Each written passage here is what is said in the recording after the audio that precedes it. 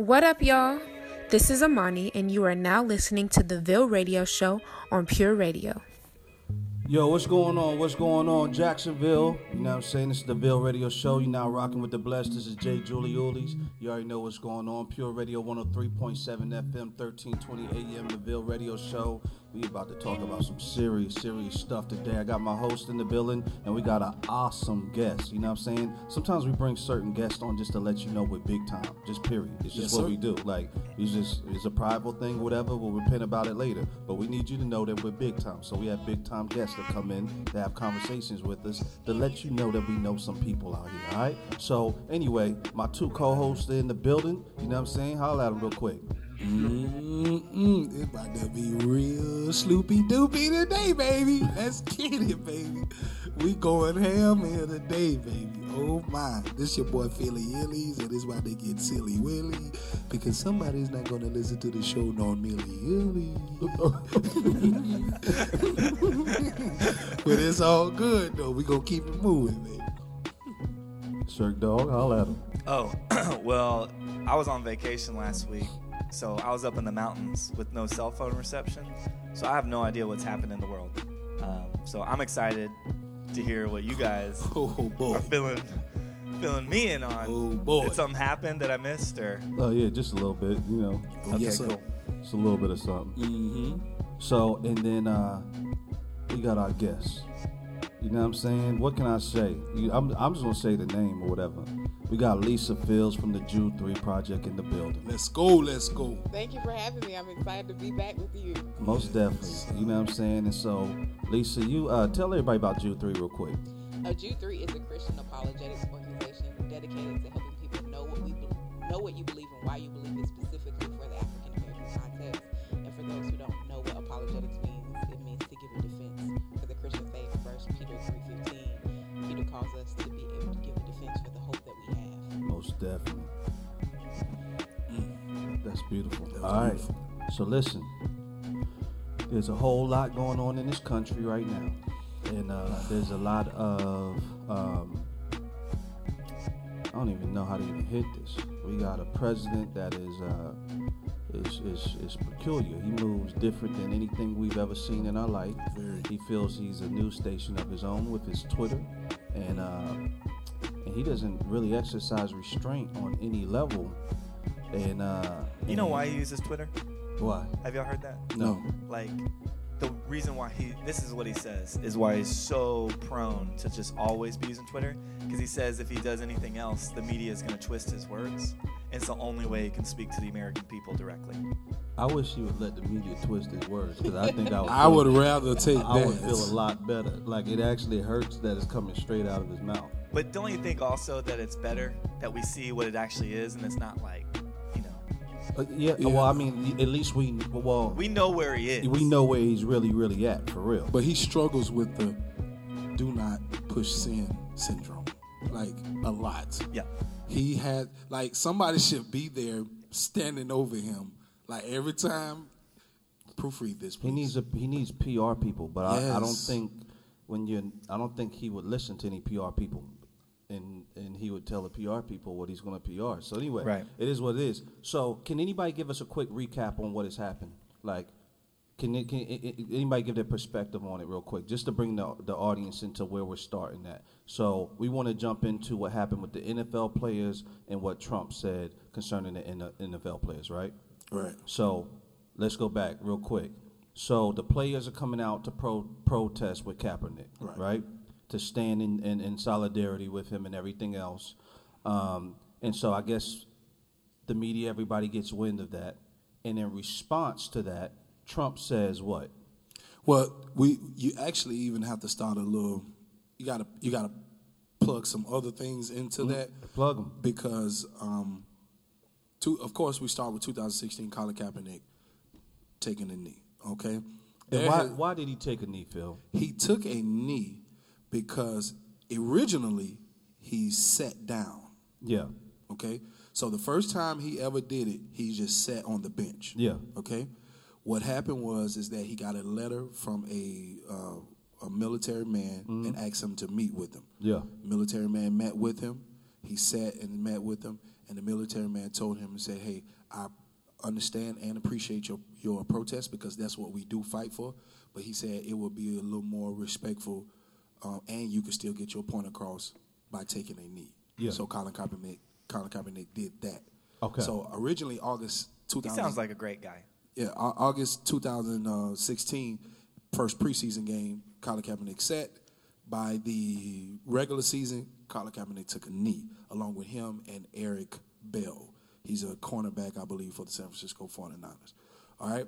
So he did that, and then we have the whole situation that happened in 2016, Colin Kaepernick. Now we can fast forward because we clear that Colin Kaepernick's views on it was about police brutality and the relationship between people of color and law enforcement and how it needs to change because there were a lot of young black men dying at the hands of law enforcement.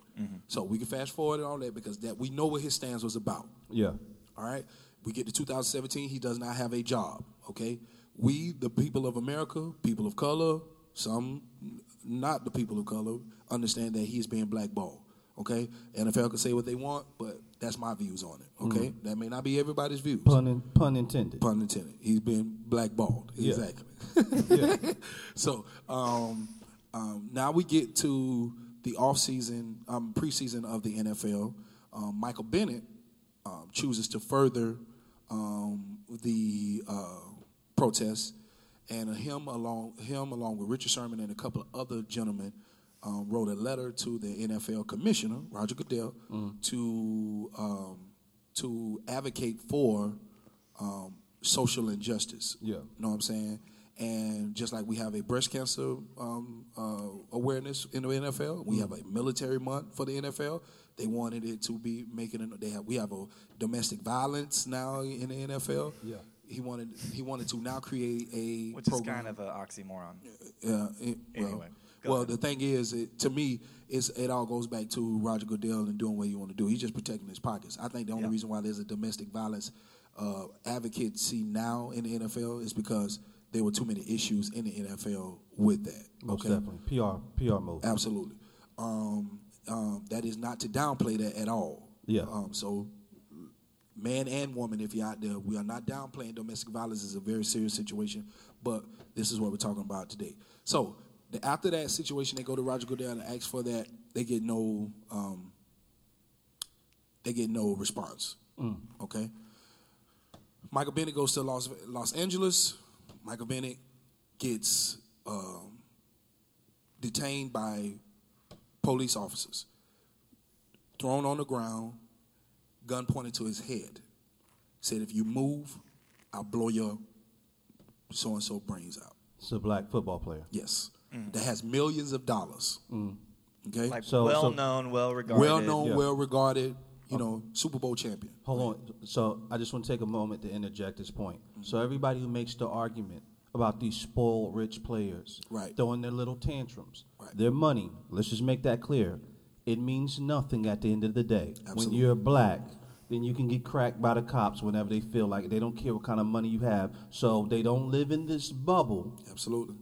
of being, you know what I'm saying, protected from racism and the predatory nature of a lot of our authorities that are supposed to be looking out for us. Absolutely. So I just want to make that point to people who wage that foolish argument, because we've already saw it with the owner of the Clippers, who operated his team like a slave plantation. Absolutely. So he has a bunch of millionaire slaves while he plays the billionaire overseer of the property or whatever. So this comes out of even that money game. This is a problem where people hate black folks. Right. Like they have a inner hatred in their heart, which is wicked and sin. So any Christian that's listening to this, don't throw that little silly game out there. Play on another level. We should be offended by people going through something like that. And that's really what the NFL, the guys in the NFL are trying to do, because you could paint a narrative in the NFL that it looks like a slave plantation. Most easy. Like when you look at a NFL combine, when they out there measuring you, they got you jumping up, they got you bench pressing, and see how fast you can run, and see how agile you are. Well, you done hit a whole nother can of worms, but it's true. Yeah, it's true. But I don't know if I agree with it, because Well, there's a lot of white people in the combine. It is. But hold on, but let's talk about the economic side of it. Right. There ain't a whole lot of They're not a we whole lot. We do it in injustice. There's no to even money. Say it this way: where are the black owners at? So in that sense, Right. That's where you have to say it at. And again, that's why I say you can paint the picture. Everybody won't paint that picture. Yeah. But some people will paint that picture that way. I necessarily wouldn't, but I can understand their views if they do. Which is why the problem with that is because you could quickly change the narrative of a person painting that picture if you give the players a voice. The difference between the NBA and the NFL is the NBA players have a voice. Because 10 years ago, they decided that they were going to get a voice when they did a lockout. NFL players have not come to that stance yet, and they need to do it so that they can get a voice. And they're trying to. You got players now that are trying to. I believe it's going to happen within the next 2 years. Yeah. But so, that's where all of that comes from. Let's jump back on Eric Bennett. So let's go back to Michael Bennett. So Michael Bennett. Excuse me. I was thinking of Eric Benet. Yeah. Eric The boy can sing, though, man. He can sing? That boy can sing. Blew it with Hallie, though. I done mixed him with Tony Bennett and all that. The whole mix, remix. We go back to Michael Bennett. Yeah, so the whole situation with the police officers and all of that happens. Nothing happens to the police officers. No reprimanding, no nothing. I think Michael Bennett is trying to form a case in the situation, but I'm not exactly sure because that was one of those moments I just like, you know what? I don't even think I can take no more of this. So I didn't even go so far into the details of what's going on after I found out what had happened. But then fast forward up until that point. So now you have players like Michael Bennett, along with Richard Sherman, along with others. They were protesting in this the beginning of the season. You had the Cleveland Browns, almost the entire defense, one preseason took a knee. So there was protesting going on. So what was the protest at the beginning of the This season? protest was about social and Same thing. Same thing. As Kaepernick. Yes, as Kaepernick. Okay, and it was going on. And Michael Bennett, he came out and he said, "Hey, we're doing it. I'm going to continue to do it. My parents were military parents, and he said this has nothing to do with disrespecting the flag or the military. This is about bringing awareness to police brutality." Right. Okay. Bring us. Try to jump us to Trump. Okay. So then we get We want to talk. So it's going on. So as it's going on, what has happened is that people brought about situations in the protest. So when the Cleveland Cavaliers bench took a knee, and then what happened? Cleveland Browns. Yeah, Cleveland Browns. Excuse me.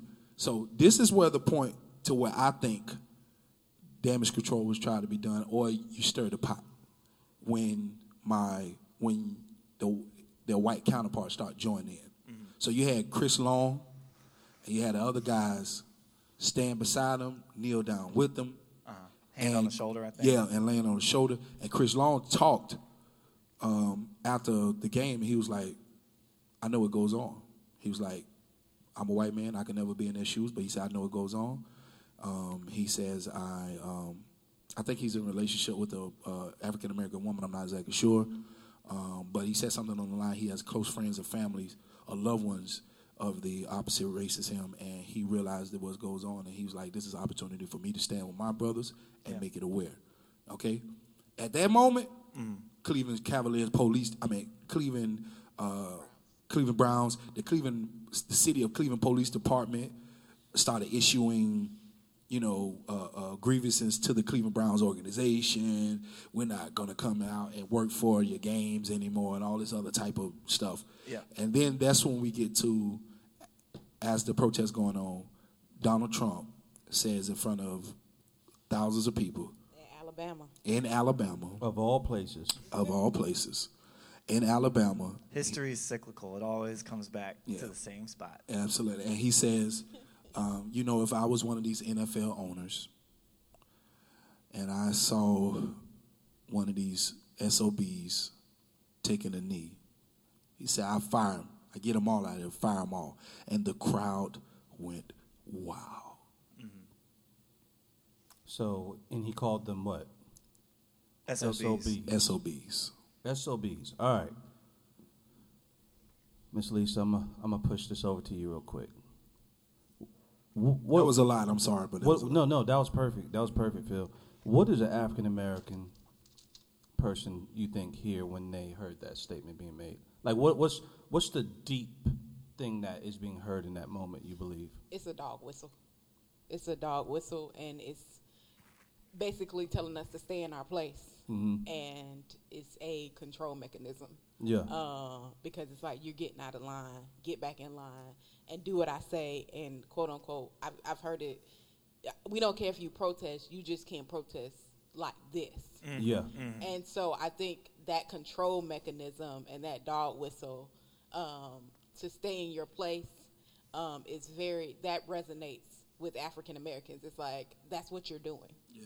And don't try to hide it. That's what you're doing. But I think it's funny because somebody said on CNN last night, they were like, they don't even know if our president thinks that deeply about what he's doing. Like, because he's just a talking head. Yeah. Like, they don't even give him that much intellectual credit to even go into the nuances of that.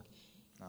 That he just talks. Yeah. Without thinking. Right. And it's like a both and. I think it might be that is so ingrained in his DNA and that is who he is that it comes out. Like the Bible said, whatever is in your heart is going to come out. And I think that's just, we're seeing his heart reveal every time he opens his mouth. Yeah. Sure. My white brother from another mother, right? You ain't on this conversation. What do you think white people like here? So I imagine, and we're going to generalize, those people screaming probably mostly white people, right? Yes. This is definitely putting a racial, there's a divide in how we are hitting this racially or whatever. That's pretty, safe to generalize, whatever. Because mostly white people support Trump. Yeah, so, most definitely. Mm-hmm. What do white people hear? Or especially like white evangelicals, what do you think they're hearing? I feel like the most common response to the whole protest thing, because now it's at the front and center. People are like, I'm stopping with the NFL. I'm gonna, not support him anymore. All that stuff. I think the most common response is like wrong time, wrong place. Yeah. Like, you can protest. Yeah. Protest is a right. Yeah. But you can't protest against the flag in America because what has America done for you? Yeah. Because and plus people, I hear people saying you're at work. Like, it's your job. You're supposed to go out there and run and entertain us. And how dare you speak? Like, right. And so I would boil it down to people saying just kind of that phrase. Like, you have the right to protest, but it's the wrong time and the wrong place to do it. Cool. Let me grab that, right? So this is a very important part of this conversation because people get grieved on how people protest, but I can't recall ever when people have done any effective protest that it would be convenient, right? Mm-hmm. Right. It actually works within the balance of things or whatever, right? So there's something that is extremely important and grievous to people, right? And it's so grievous to them that in their protests, they are willing to interrupt something that has some type of significant value because it's so detrimental that this thing be responded to that we're gonna interrupt it, right? So what grieves me is that in most whites, ignorance for the historical narrative, plenty of knowledge when it comes to American history as it pertains to whites, but have never cared about black history, which is substantial and foundational in this country since the country was built on our backs.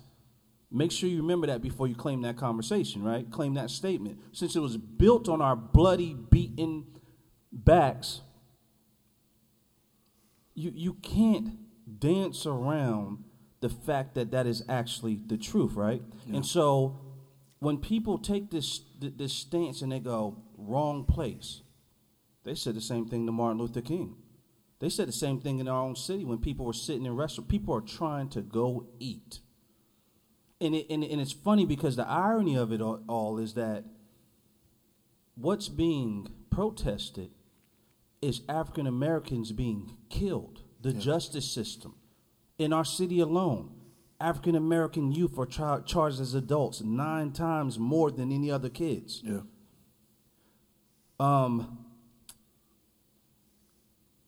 We can go deeper. Like, they said, not to cut you off, but they said that even about the Martin Luther King was either Martin Luther King, the restaurant situation, or the Freedom Riders. How 80% of white America said that that's not going to help them. Yeah, right. That wasn't going to help them. Yeah, like there were surveys done to where you had the same same narrative as you have today when it comes to a protest. That's not going to help you doing that. Mm-hmm. Like that's not going to change anything. And as we see, it made a great change. Yeah. It took a lot of people at the expense of a lot of people, but it took great change. I mean, what would Selma have been if Martin Luther King would have chose to do it somewhere else? Like in an all-black church. Right. You know? Yeah. Like, I think Can I get the statistics real quick? I want you to hit this, Lisa. Hold on. So, Freedom Riders, right, and the sit-ins, 61% of America disapproved of that, and then 18% had no opinion, right? Mm-hmm.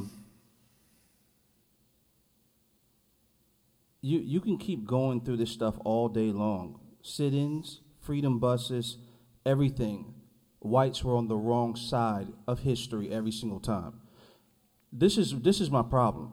What I don't, and this isn't about human value, but whites generally don't have the right to lead this conversation.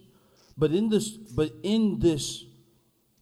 America we live in, where white superiority is in the forefront of everything, I don't think most white people know how to take the back seat and actually have to be learners in a situation. Right. So their opinions are casted out super quick because, hey, I know how this should be done and I know what's right. Mm-hmm. Actually, you don't. And history proves that you've never known what's right. And when we were actually being stomped on and trampled on and hung, you're out there with your kids licking ice cream. Right? And then when we get to, being patriotic, who in the world logically would ever think that we would want to be, that we would wrap ourselves in red, white, and blue? When all of these songs and pledges and everything else were happening, we were out picking cotton, and our wives were getting raped, and people were hanging from trees. I'm just saying it's illogical how people address this conversation in the amount of arrogance and pride and real no respect for history and a real lack of patriotism you have to put in place to stay this blind. The narrative is pretty simple. It's like, I would imagine that you wouldn't want to do that. And then, I would imagine we need to listen since we've always got it wrong and we've always had deaf ears when people said, we are being mistreated, and it's very grievous, and it's very sinful, and it's very wicked, and y'all are missing it. You would think by we would round the corner and people would go, maybe we need to listen this time. So I'm go ahead, Lisa. I'm sorry. Yeah, I was going to read this quote that Bernice King, she said this on Twitter. People didn't approve of the way my father protested injustice either. Said he was causing trouble, called him an outside agitator. Many who quote him today and use his words out of context to deter nonviolent protests would have hated him openly then. Mm. And I think, understanding that, his approval rating amongst people when he died was very, very low. People hated MLK when he was at the end of his life. So it's kind of like we romanticize history when it benefits us. Yes. And so I think, understanding that, I when I put this quote up on our Jude 3 page, I went and got a picture of him being arrested because I wanted to show people, like, we've romanticized his legacy, and we romanticized the civil rights movement. We romanticized the fact.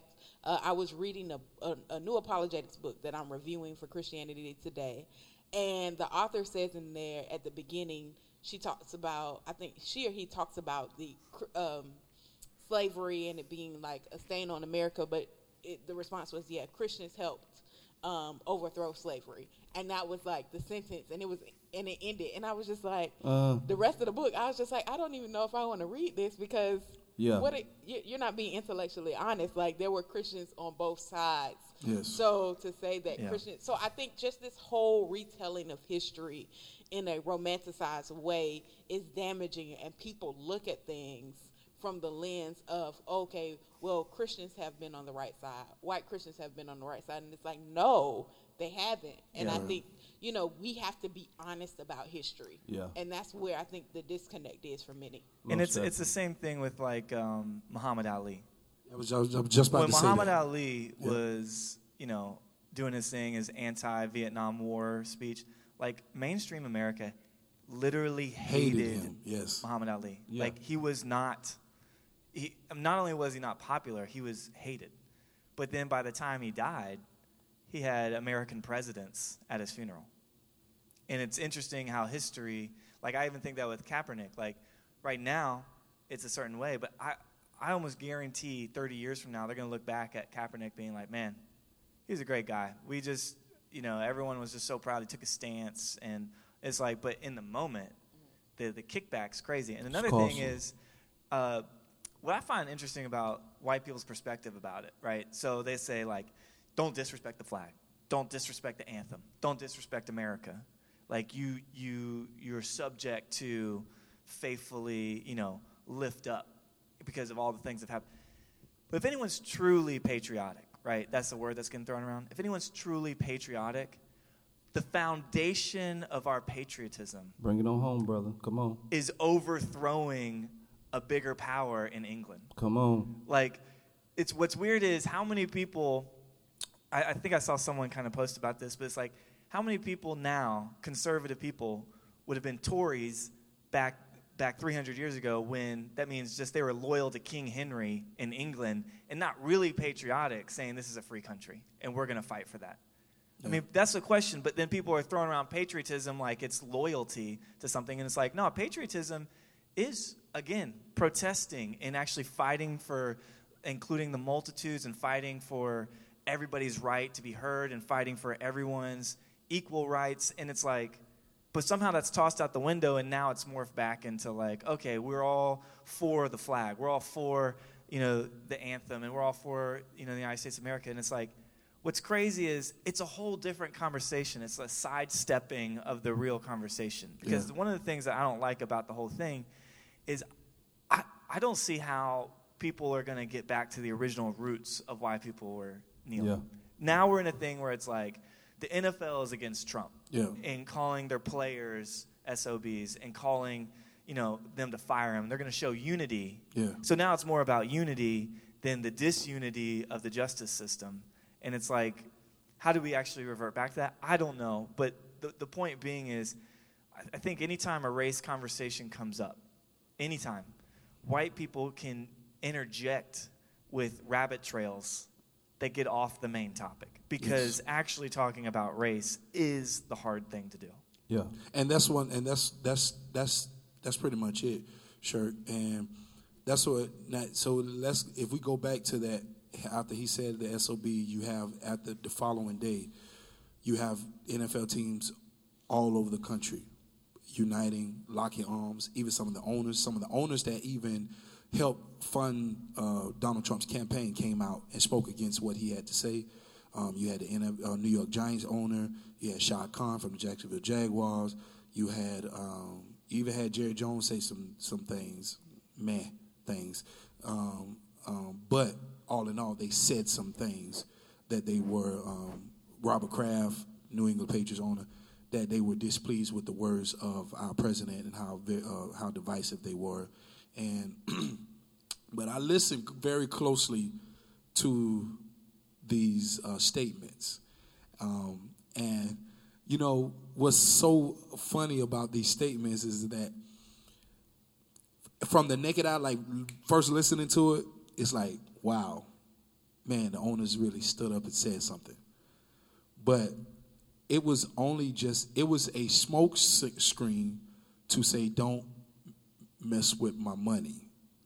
You know what I'm saying? Like if I be real and honest with it, it was just a smoke signal to say, hey, I got to protect my organization. Yeah. You see what I'm saying? You're not about to start pushing us around. Right. I'm not going to fire my star player who makes me millions and millions of dollars. That type of situation. You see what I'm saying? And he started, President Trump started the boycott of saying we should boycott the NFL till these players are fired. So all of this, and also African Americans had already been boycotting the NFL. Absolutely. So they know that it's boycotts on both sides. So they got to do something that helps them at the end of the day when it's about money, and that's the bottom line. And that's the bottom line.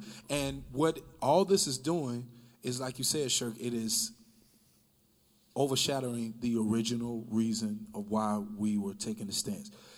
I have had so many white males say to me, or I've read comments on Facebook, or I've been sending messages, why they just can't go do this? Why they can't go do that? Well, they were doing this and that. One of this and that is why they can't go put money into organizations and to further the advocacy of these things. They were already doing that. Colin Kap gave over $1 million towards it. Michael Bennett has already been doing that. Richard Sherman has already been doing that. Okay. And that doesn't. What's weird about that is like that doesn't mean anything. That doesn't mean anything. Like I'm sure that they, more than their money, is them going out to the Boys and Girls Clubs and actually investing in the youth, which they have to do with the NFL. I'm sure they do it anyway, but just because of their status. They do camps every year. These guys do camps every year because of the status, and they go and do this.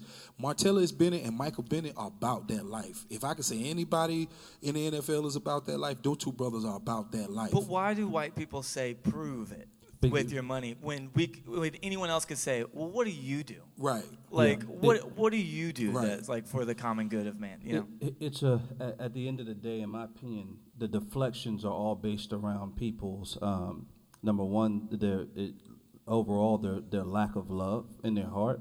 Loving people costs something. It costs time, energy.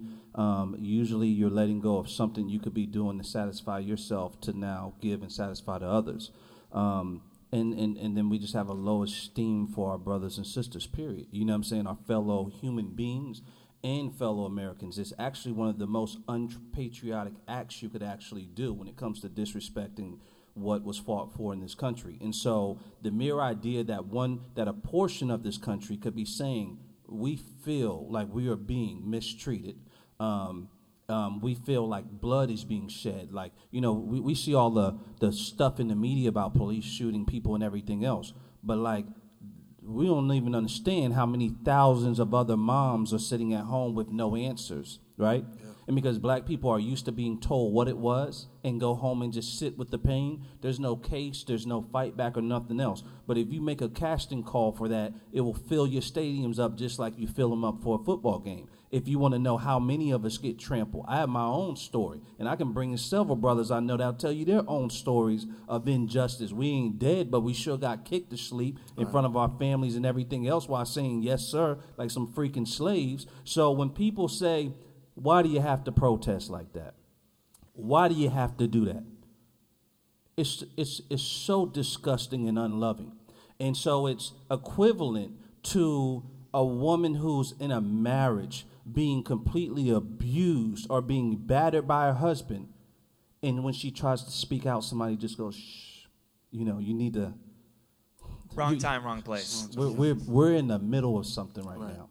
And why do you keep screaming like that while you're talking about it? Like you're killing it's foolishness. Yeah. What do you expect for somebody when they're getting completely brutalized, killed? Yeah. And you're mad by the nature of the protest? Like what? Like let's be serious, right? But let me ask y'all this really quick. Can I say one thing on that? Most definitely. So I think the ultimate issue at the bottom of all of it is that white people don't think that there's actually social injustice going on. Yeah, that's the only thing. That's the only thing that I can come to. I mean, that's it. Because if someone had like a mother, a brother, cousin, whoever, who they've experienced this issue, they'd be like, shoot, you shouldn't just kneel. You should just quit. Don't even play. Just do more. Yeah. But because this doesn't affect a certain group of people, they don't actually believe it exists. Yeah. And that is the core issue of everything. That's the core of a lack of love. And the fact of hearing that it's being said and not having to go look into it because just out of, you know what I'm saying, out of pure comfort of the life you live, you don't have to go across the tracks and find out if it's true. But I'm telling you, I work with a bunch of white people. EVAC is led by Amy Donofrio. She's a white female. She grieves for this issue because she looked into it. And she'll tell you, I didn't always know this exists. I sat right in front of it and didn't even get what was happening. And then when I looked into these kids' lives and I looked into the scenarios and I looked into the justice system, there was no way I could not lay my life and step into it. So people are screaming and yelling. Other people don't care because responding would require something of them. Well, they just don't believe it. They don't believe it. And the real injustice is that people keep wrapping it in throwing the gospel in front of it, which is just really disgusting me. But that just take me to the next question. Lisa, I want you to hit on this.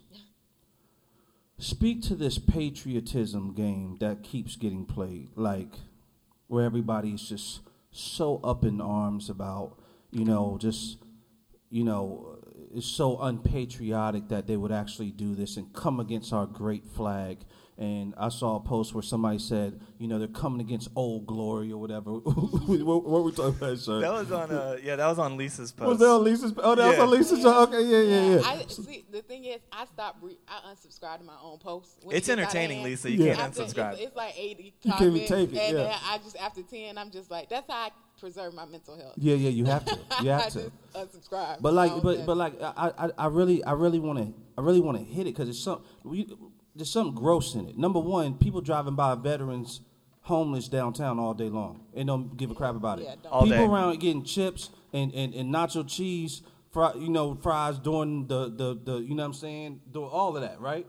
We looked at the rules for how you treat the flag. The flag isn't to be laid sideways and spread out. Am I right? Horizontal. There's a code of ethics. There's a code of ethics. You're not supposed to wear clothing with the flag on and all type of stuff. Well, yeah. So I mean, what's weird is, Jay, with that is like people. I've gotten into arguments with people about that. So like one of them is you're not supposed to.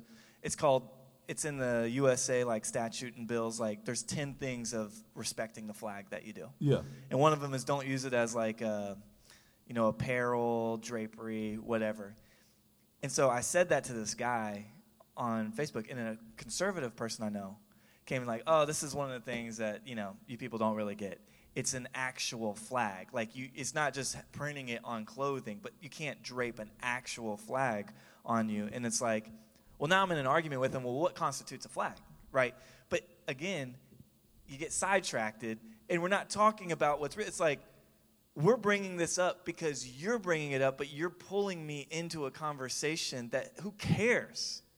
Who cares? People don't respect the flag.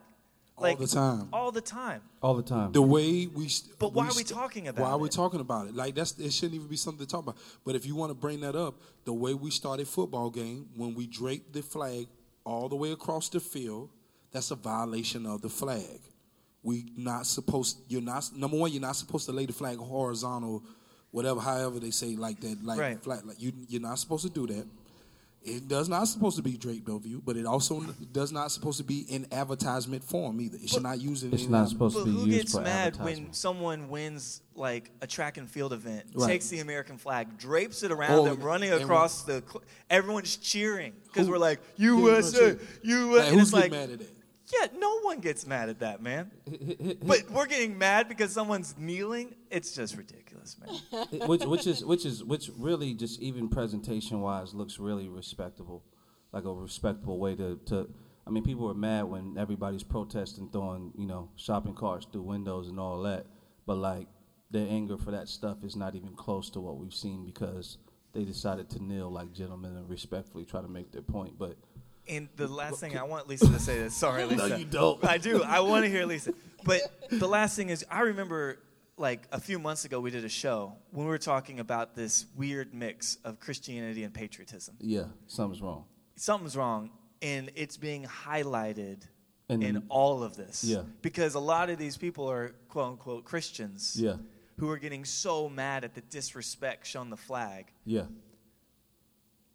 But it's like... But they mix it with a bunch of biblical language, and it's like completely taken out of context exactly. and really sinful. It's really manipulation and really tramples on the cross. Anyway, go ahead.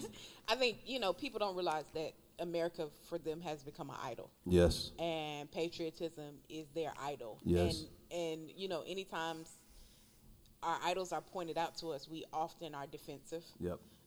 Because we don't want to deal with the the darkness in our own hearts. And it's hard. You know, I have to deal with darkness in my own heart. I was just telling Phil I had to deal with some darkness yesterday in my own heart. And if you're not open to dealing with that stuff, it will consume you. Yeah. And you'll turn a blind eye to it, and it just continues to get worse and worse. And I think people who are quote unquote patriotic and mix it with the gospel don't realize that they've created an idol in their heart that needs to be torn down, and that God is bigger than America. He died for the whole world and not just the USA. Yeah. And I think that's what people have to come to grips with. Yeah, most definitely. We say God over country, but a lot of people believe country over God. Most definitely, all day long. You know, one of the things that I think is really like obvious in the middle of this too is how people, I keep hearing people bring up that division is being caused. They're like, this is causing so much division. You are already divided. Yeah, but the fact of the matter is,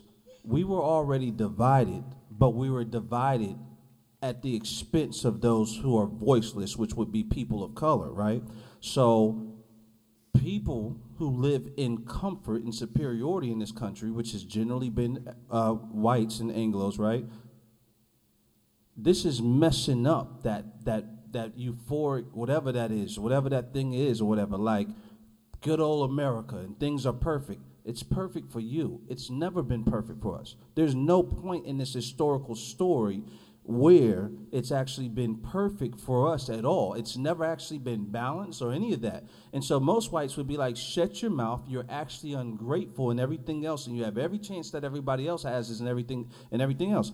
In this country, we do have more opportunity than we probably would many other places, and I thank God for it. But it still doesn't mean that we're actually belittled and mistreated in this country, right? And so I always like to go back to this example. It's no different than a husband who lords over his wife in a sinful manner, right? And his wife is expressing her grief, and he says, I give you a house. I give you all of this stuff. You got a house, you got a nice car, whatever, shut your freaking mouth. Yeah. But meanwhile, he treats her like she's nothing. Right? Or he starts the conversation why are you starting the conversation? Yeah. Why are you taking lead in the conversation? Shut up and hear your wife, because that's what loving her would actually mean in the situation. So this all goes back. Loving somebody always pretty much starts with listening to somebody, to hearing somebody, right? Like the Bible says, weep with those who weep. So if there are people in the country that are weeping, whether you think it deserves credibility or not, it would be wise to stop and weep with them and hear, because it's even with dealing with the kids and the boys and everything else. I don't always agree with the situation, but it's their reality to them, so I step into it.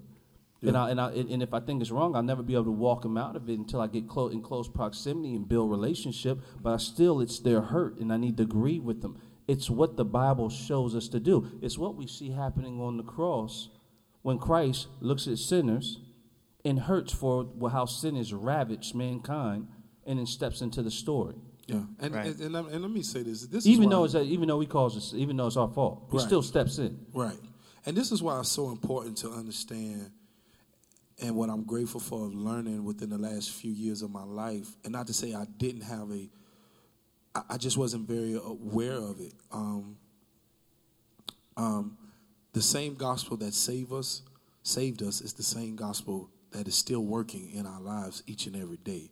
And that's why it's so important to realize that every day you wake up, that what saved you, that ultimate sacrifice that Jesus did and what you believe as far as your faith is concerned, you have to maintain that posture in it every day of your life, because if you don't, you'll get to a point where you're not being honest and the self-righteous thing hypes up, and then like go back to what Lisa said, you're not dealing with the darkness that's in your heart. Yeah. And the fact of the matter goes back to what you're saying, you really don't want to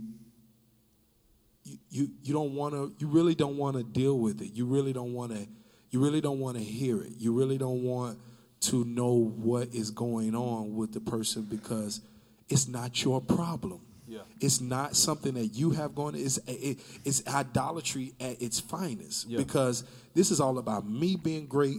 This is all about me getting what I want, and right now your protesting is not giving me what I want. Yeah. And it ultimately goes down to you think you're patriotic, and you think, but it's more idolatry in it than anything. It is the at all. It is it just like pinpoints idolatry at its finest. Like that's what it is. And I've heard so many, like my white brothers and sisters say, like I had a conversation with a guy in my inbox because he made a public post and I gave a public response. So he felt like it was needed to go in his inbox because he didn't want to feel attacked. So he then erased my comment, but he kept all the ones that agreed with him. Sure. But he erased mine. But he's still supposed to give me a call. I'm waiting on you to call me. So, and I'm not going to say his name just to protect him, but he said, hey, man, in his post, this is what he said. Hey, listen, I realized that and I've heard this from at least 50 white men since this issue started from last year. Yeah. Hey, man, listen, I understand that there's racism in this country. We need to talk about it. We need to have a conversation about it. I just don't want it during my football games. It brings divide amongst the football games. I sit next to people that we have differences, and now I'm going to feel uncomfortable because you're making this type of situation makes it uncomfortable. I use sports as a way to escape. Poor guy. Yeah, like I use sports to, like personally for me, sports is a way to escape this. Like, I don't want this in my entertainment. You see what I'm saying? Yeah. All of this, that, and the third. So, so I said... Just give him a break. Yeah, you know what I'm saying? So he was just like, yeah. This guy's going through it, so I get it. Yeah, so he's definitely probably not going to call me nonsense. I'm sorry. But I want you to call me. I shouldn't be mocking that. I'm sorry. I really want him to call me so he can hear me out. But I said, well, a protest, that's what a protest is, bro. I said a protest... So all this well done, amen, yes, sir, you're right. Why they can't see it that way? I wish they could see it that way. All these comments. I come in and I say, hey, bro, that's what a protest is. A protest brings about discomfort. That's what it does. It makes people uncomfortable. It makes them have to look at it forces you to look at it because our voice has not been heard in any other way. Yeah. Okay? I said to him, I'm very glad that you said that you use sports as a way to escape. Because I want to let you know I've heard that from at least 50 to 100 white men since this whole situation started.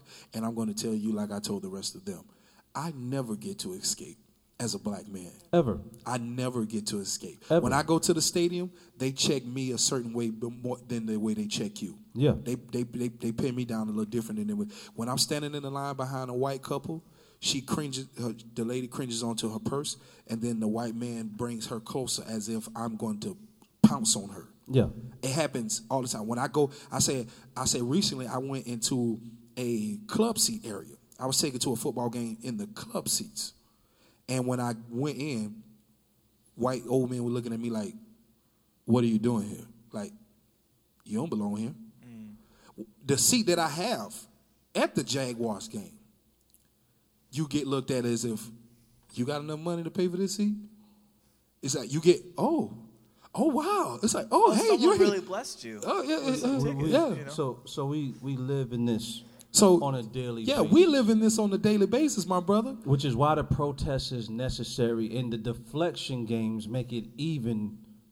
This is the problem. Mm-hmm. This is why it's in your face. This is why it's in the middle of your football game right now, because you will not look at it anywhere else. And then he said he later then inboxed me and said, I'm just saying they should go spend money on radio, spend money on TV. I said, why should we have to spend our money to get our voice heard? You didn't have to do that. On what radio and TV? The ones you're not watching or listening to? Yeah, the ones you're not watching and listening to. And I said, and that is being done. I'm about to throw my computer across. And I also said to him, I said, the problem is, bro, you're trying to start a conversation that you know nothing about. Nothing about whatsoever. Here's the thing I'm learning about this whole conversation from the white perspective is that, okay, the whole idea of, like, I use football as an escape. I don't want it politicized. I don't want it whatever. Well, all of that is wrapped up in self-interest, which is all sin. Like isolating yourself and uplifting yourself to be comfortable and not at ease or whatever. It's all based in sin because we're called to love God and love others, and none of it is to be comfortable, to make sure that I have my space and my time to do what I want. It's like the whole thing is laziness on our part, and it's laziness because we just don't want to engage because we know it's tough, we know it's difficult, we have our own jobs, we have our own families, our own issues, whatever. And so what we'll do is we'll be like, hey, I hear you. You know, that sounds really hard, but I need my own space too. And to Jay's point, like, sure, maybe you're mocking him, whatever. But we don't know. We don't know, and we don't care to know because it's going to be hard, and it's going to cost us something. It's going to cost us comfort. It's going to cost us our own pride. It's going to cost us being wrong. Yeah. It's going to cost us a lot of stuff. But it's going to cost finances just to hit that nerve, because there's a whole lot of finances and economical injustice that happens that's just crazy. Right. And I don't understand the whole argument of I don't want my leisure time being politicized. It becomes politicized when you make it politicized, because you could have. They're not. Colin Kaepernick is not demanding that everybody take a knee. He's taking a knee based on his own convictions. Yes. So if you're feeling convicted, then obviously maybe you're the problem, because he's not demanding you to do something. You're feeling some type of way because your conscience is trying to convict you of what's going on. Absolutely. And so how is your leisure time being destroyed when all you got to do is still stand for the flag if you want to? Yeah. Like, it's your choice. Yeah. I want to change the direction of the show really quick. I think we've leaned in really hard on.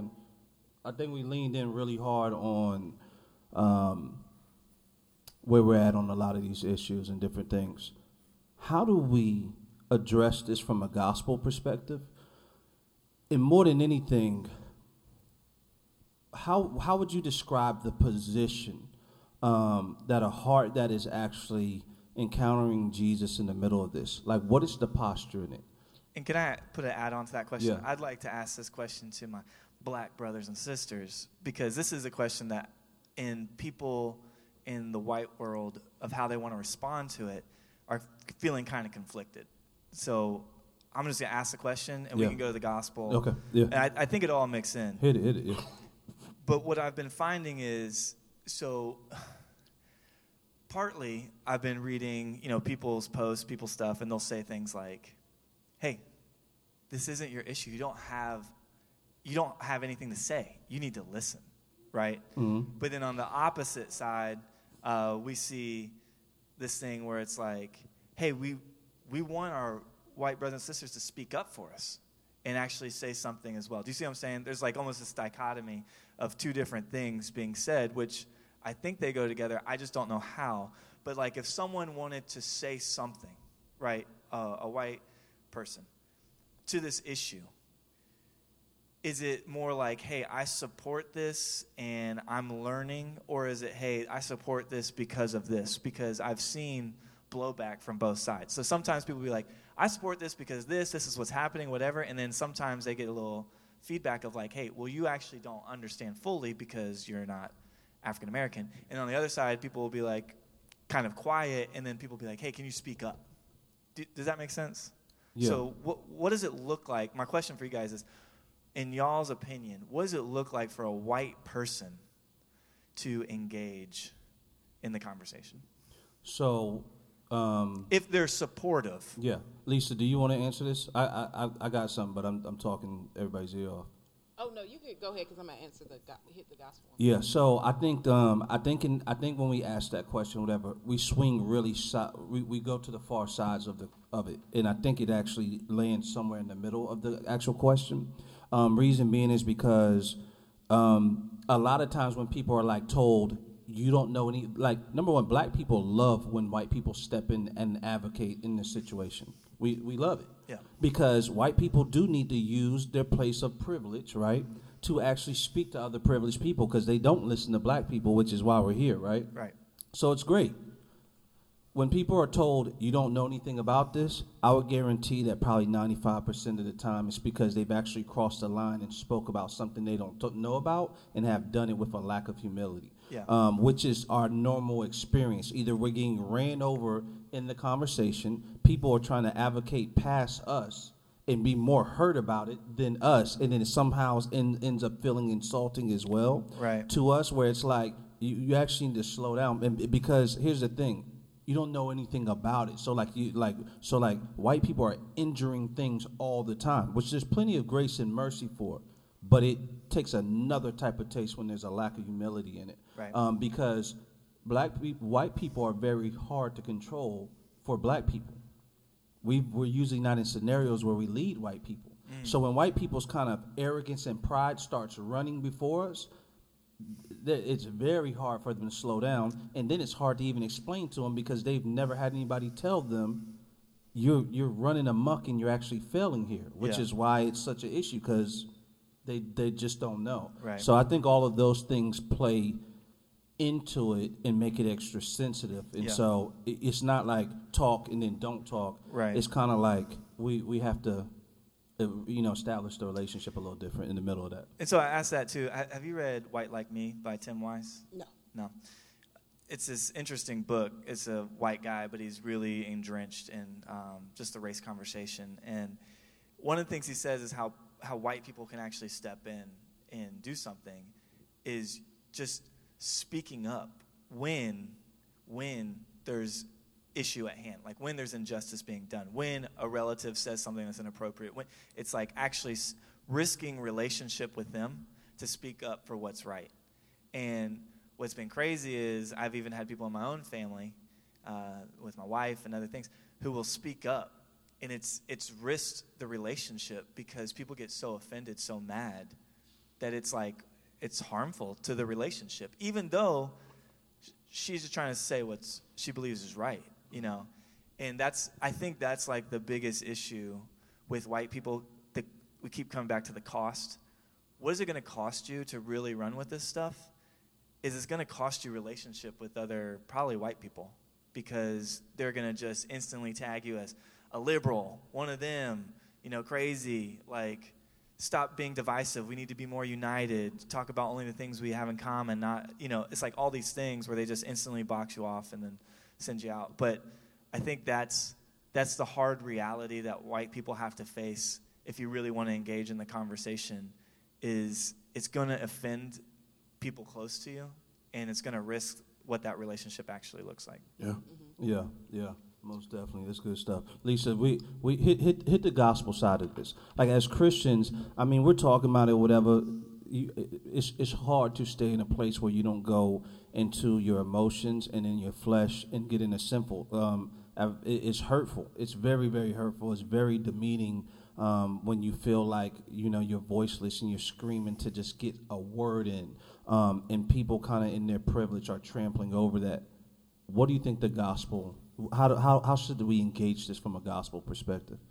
I think we should remember the work of the cross. Yes. I think whenever I'm tempted, because what offense does to us as African Americans is offense always makes us, if not properly dealt with, offense will make you self-righteous, and offense will tap into the pride within us. Yeah. And so because we feel that white people are looking down on us, we start in turn looking down on them and saying we're better.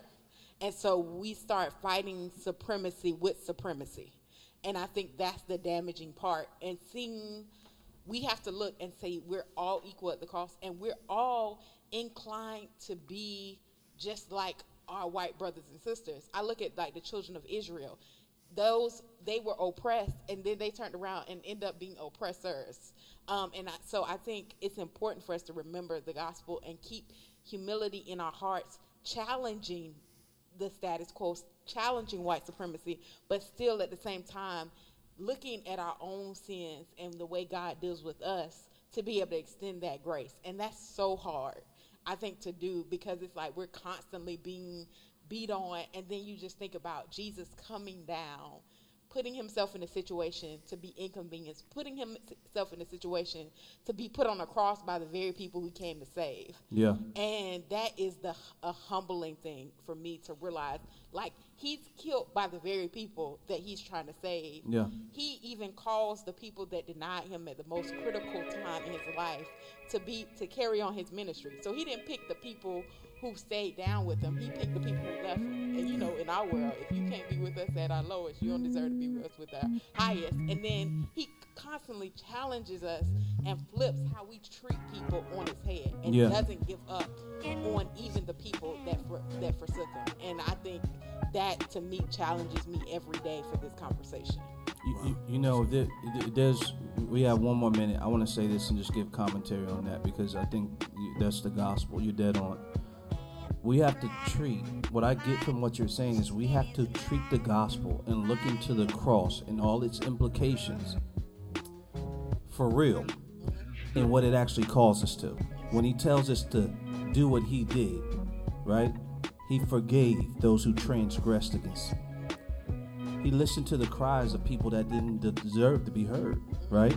And he died to remove our iniquities. And we have to look into that, and it has implications on our life, how we go forward and function and even deal with these issues. So even when I'm talking about where white people stand in this conversation, there's this thing where I understand their historical narrative. I'd be unreasonable to think they should land with a different opinion. So it makes me now have to go to a higher place. This is all messed up. The world is broken. And all we have as our hope is the blood of Jesus Christ. But we can't be shallow when we look into that blood. The same way we can't be shallow when we look into the idea of patriotism and the flag, and then say, be a patriot, but really don't understand what it even means, or what rights are actually about and everything else. So we're going to leave the people with that, and we're going to sign out with that. We might be around here talking some mess next week, so look out for the Ville Radio Show. Every Saturday, we do this on Pure Radio at 6 p.m. It's Pure Radio 103.7 FM, 1320 AM, the Ville Radio. Peace, and we love y'all.